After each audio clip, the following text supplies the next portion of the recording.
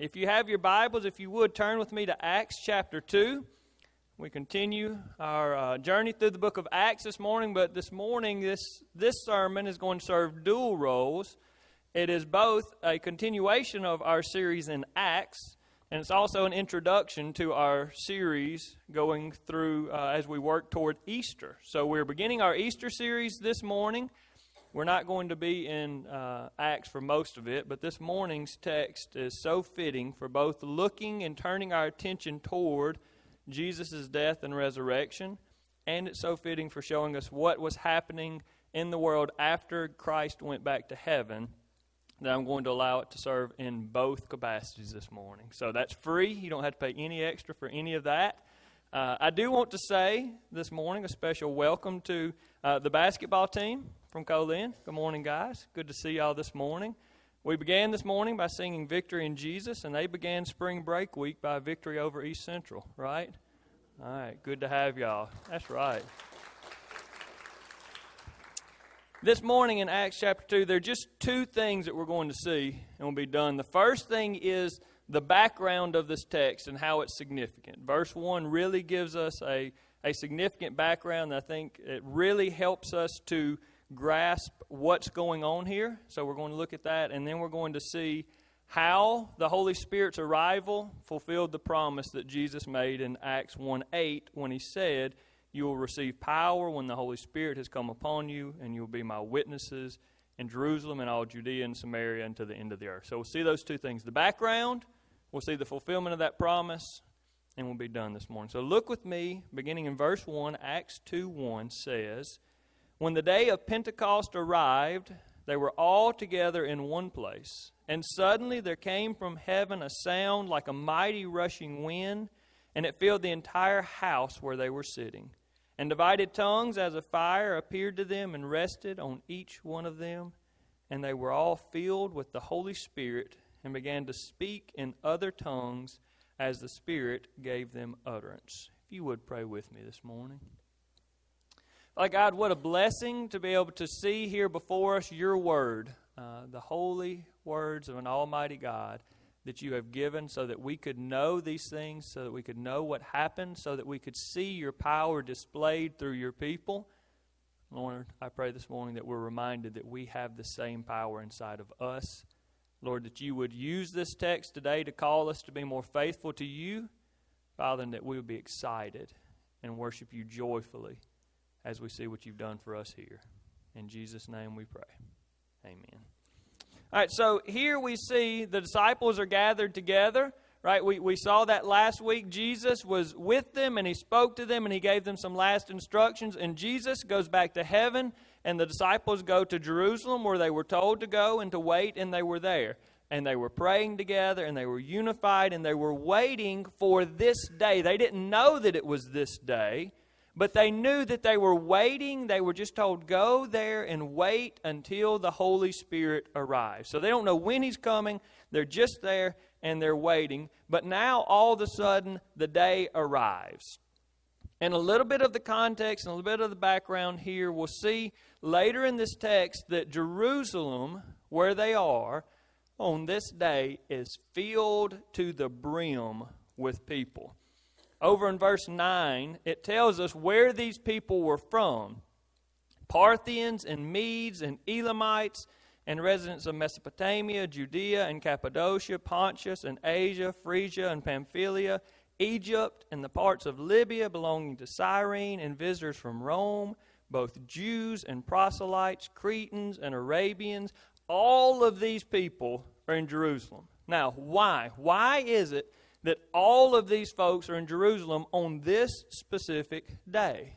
Well, I'm glad you asked. It's because what we see in verse 1, this is the day of Pentecost. Now, for most of us, when we say the day of Pentecost, what probably comes to mind is what we read here in Acts chapter 2. Right? We say the day of Pentecost, and we think the day that the Holy Spirit came. That's absolutely true. That's what this text tells us. But what we need to understand is that Pentecost was a significant day before this day. So we didn't name it Pentecost because the Holy Spirit came that day. It had already been named Pentecost. This was a holiday that had been a holiday for a long, long time. And that's the background that I want us to see. Not just so we'll know why there were a whole bunch of people in Jerusalem, but because I think there is significance to this. I think that the Holy Spirit coming on Pentecost was not a coincidence. This was something that God had planned, and it's a beautiful picture that's painted to me. So there are two special holidays that really go together for the Hebrew people, for the Jewish people, especially in the Old Testament. They go together very similar to me how Christmas and Easter go together. Right? Christmas is special. It's when we celebrate Jesus leaving heaven and coming to earth, which is a big deal. But you know what makes Christmas and Jesus coming to earth even more of a big deal? Easter. Right? Not just that he came to earth, but that he came to earth and then lived the perfect life and died in our place and came back to life.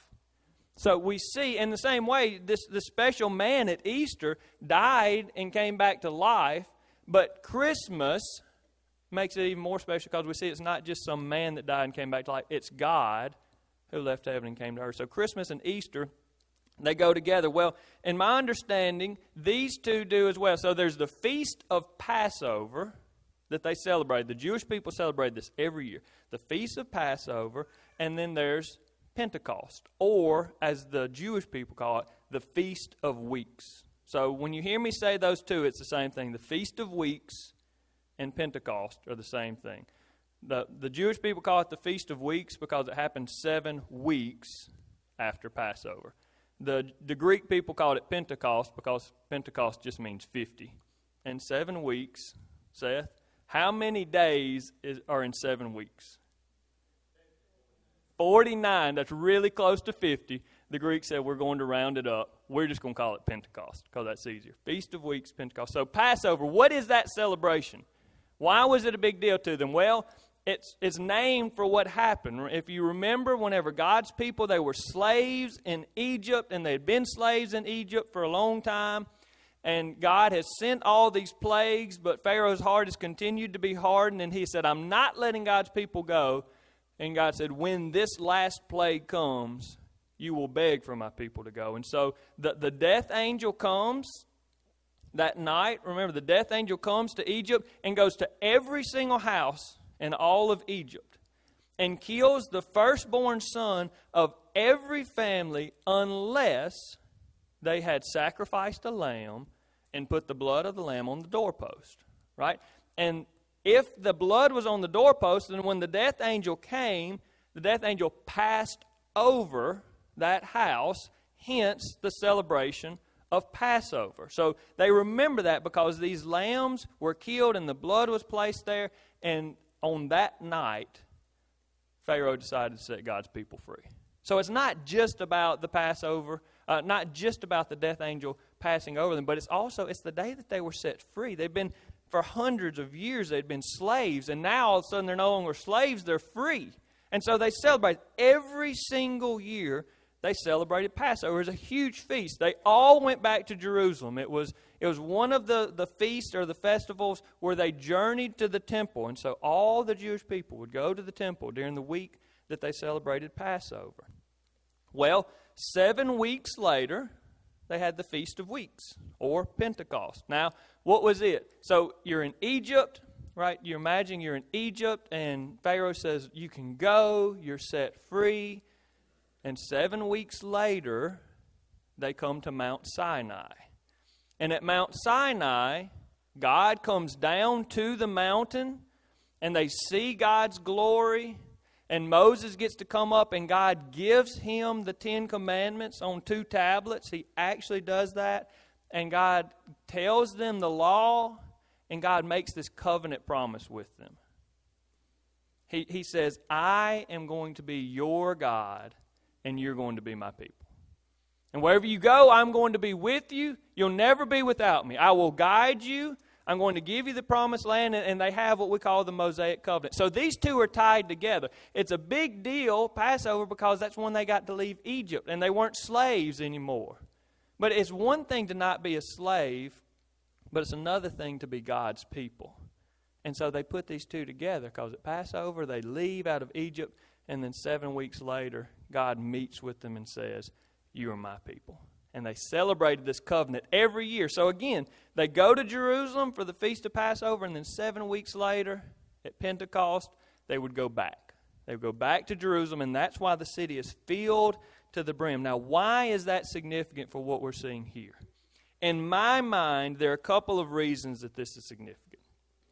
And the first one is the picture of what we see, because in Egypt, a lamb died so that they didn't have to die, right? The lamb was killed, and its blood kept their firstborn children from having to die. And you see, here in this New Testament context, Jesus died the week of Passover.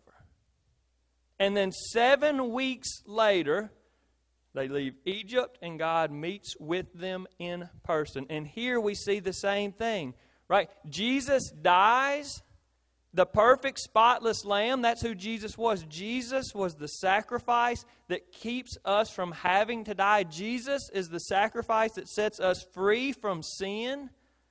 And then 7 weeks later, God comes and meets with His people, just like He did for the people of the Old Testament. These Jewish people every year celebrated when their ancestors were set free, and 7 weeks later, whenever God came and met with their ancestors in person. But now it's not just about their ancestors, it's about them.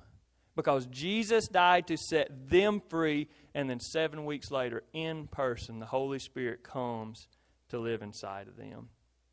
And it goes along with the text that Brother Grant read for us earlier. It's this new covenant, right?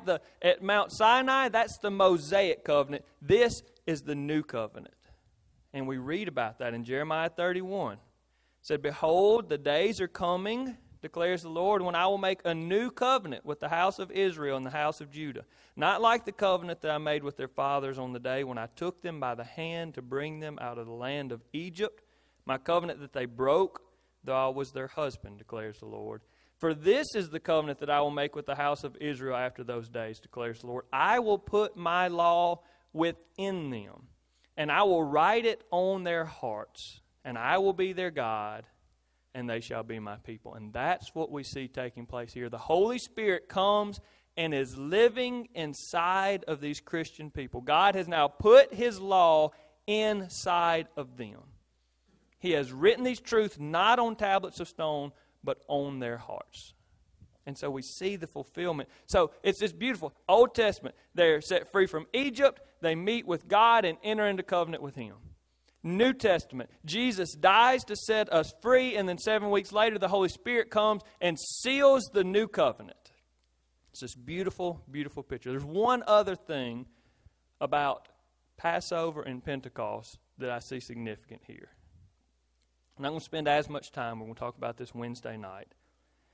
But on these 2 days in the Old Testament setting, Passover, they celebrated the lambs that died and being set free from Egypt, but they also celebrated the first fruits of the year. So this took place at the same time that the crops just started to grow each year.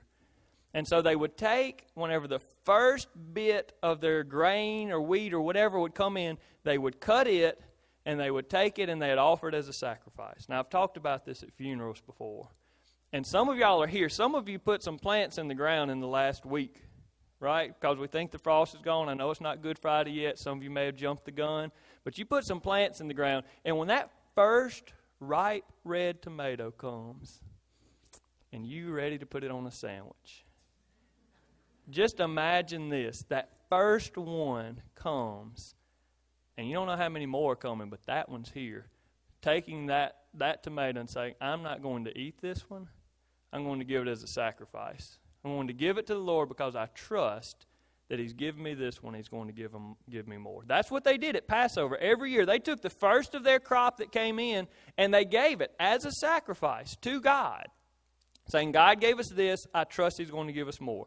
It was the first fruit offering. So they did that every year when they journeyed to Jerusalem at Passover. They would take that with them and they would offer a sacrifice. Well, 7 weeks later, in 7 weeks' time, a whole lot of grain grows. So at Passover, the first time they go, they bring just a little bit. But whenever they come the next time, the harvest is full. and it's all ready to be cut. And there's a lot of food. And they've seen the promise. It's no longer just a little bit, but God has blessed them, and they have all of this grain, everything that they need. And they recognize that God is the one that's provided it.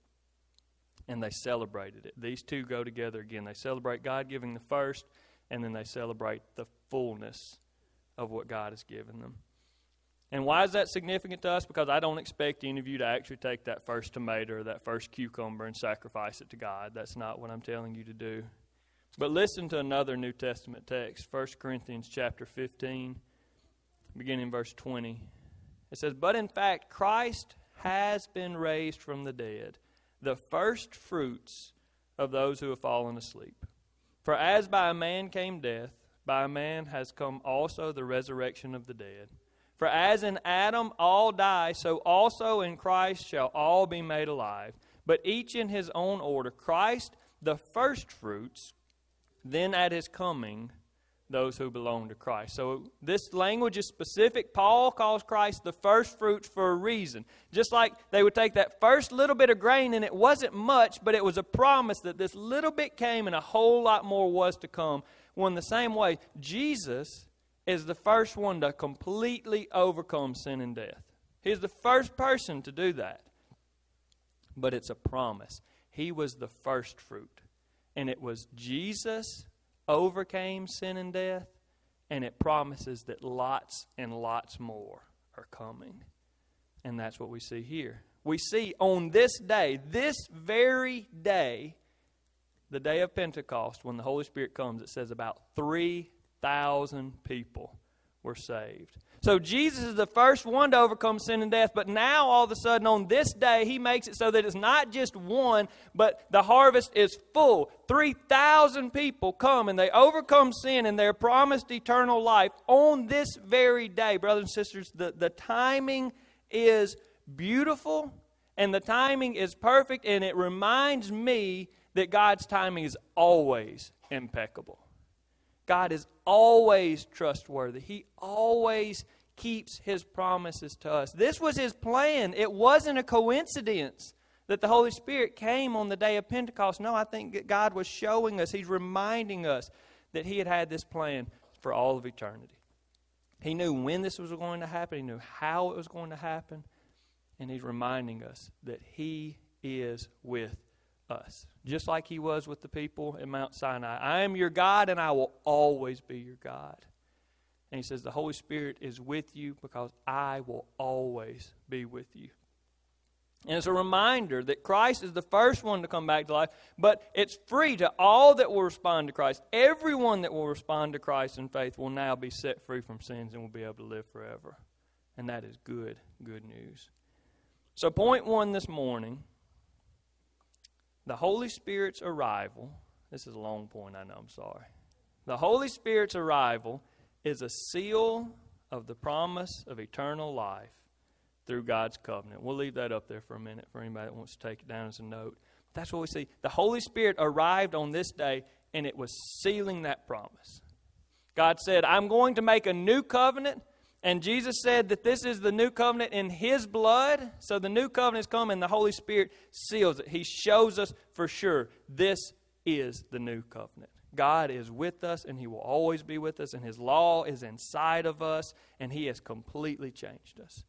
And we are in covenant with Him. We are His people. And we will always be His people. And He is our God and He will always be our God. I've loved to study this week, because of the beauty and the depth of the imagery that we see here. But I do believe that everything I just gave you is the background, and it's not the main point of this text. The main point of this text is that God does fulfill this promise. He made a promise. I am going to send to you the Holy Spirit, and the Holy Spirit will give you power to be my witnesses. And that's what we see. Look in verse 2.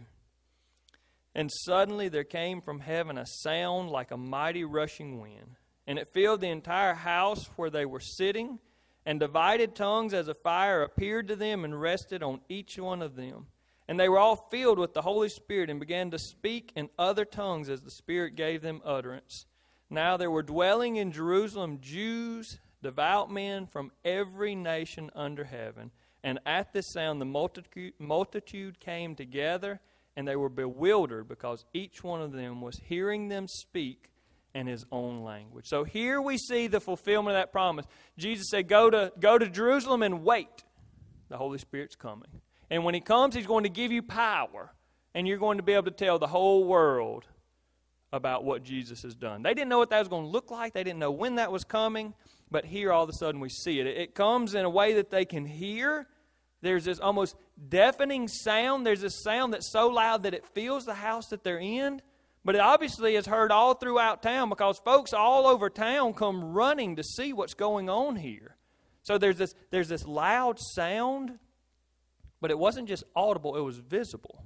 They actually saw, and I have a picture, and you probably have some picture of what this looks like, but we don't know exactly. But somehow it looks like little bitty fires coming down and resting on each one of these people that are in this room. And I think, I'm not going to press this too hard or go too long, but I think, again, it's a picture of what happened at Mount Sinai, because at Mount Sinai, when God came down, it says that there was this trumpet blast that was so loud that it was almost deafening. And it says, in Exodus 19:18, it says, the Lord descended in fire. Here, the Holy Spirit descends as fire on each one of these people. I think it's significant, showing us this is the same God. The Holy Spirit is the same God as God the Father who met with Moses on Mount Sinai.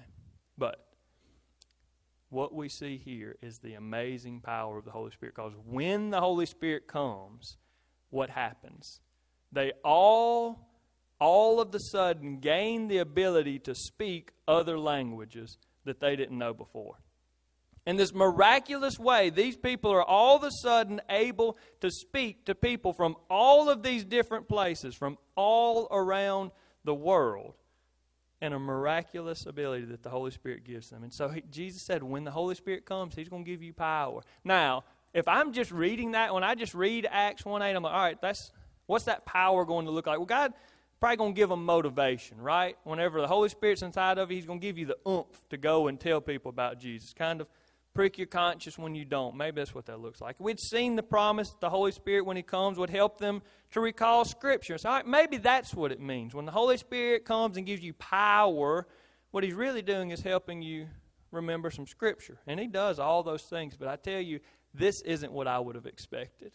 That all of a sudden, somebody that only speaks one language can speak all kinds of languages and tell all kinds of people. But Jesus said, when the Holy Spirit comes, you're going to be able to be witnesses.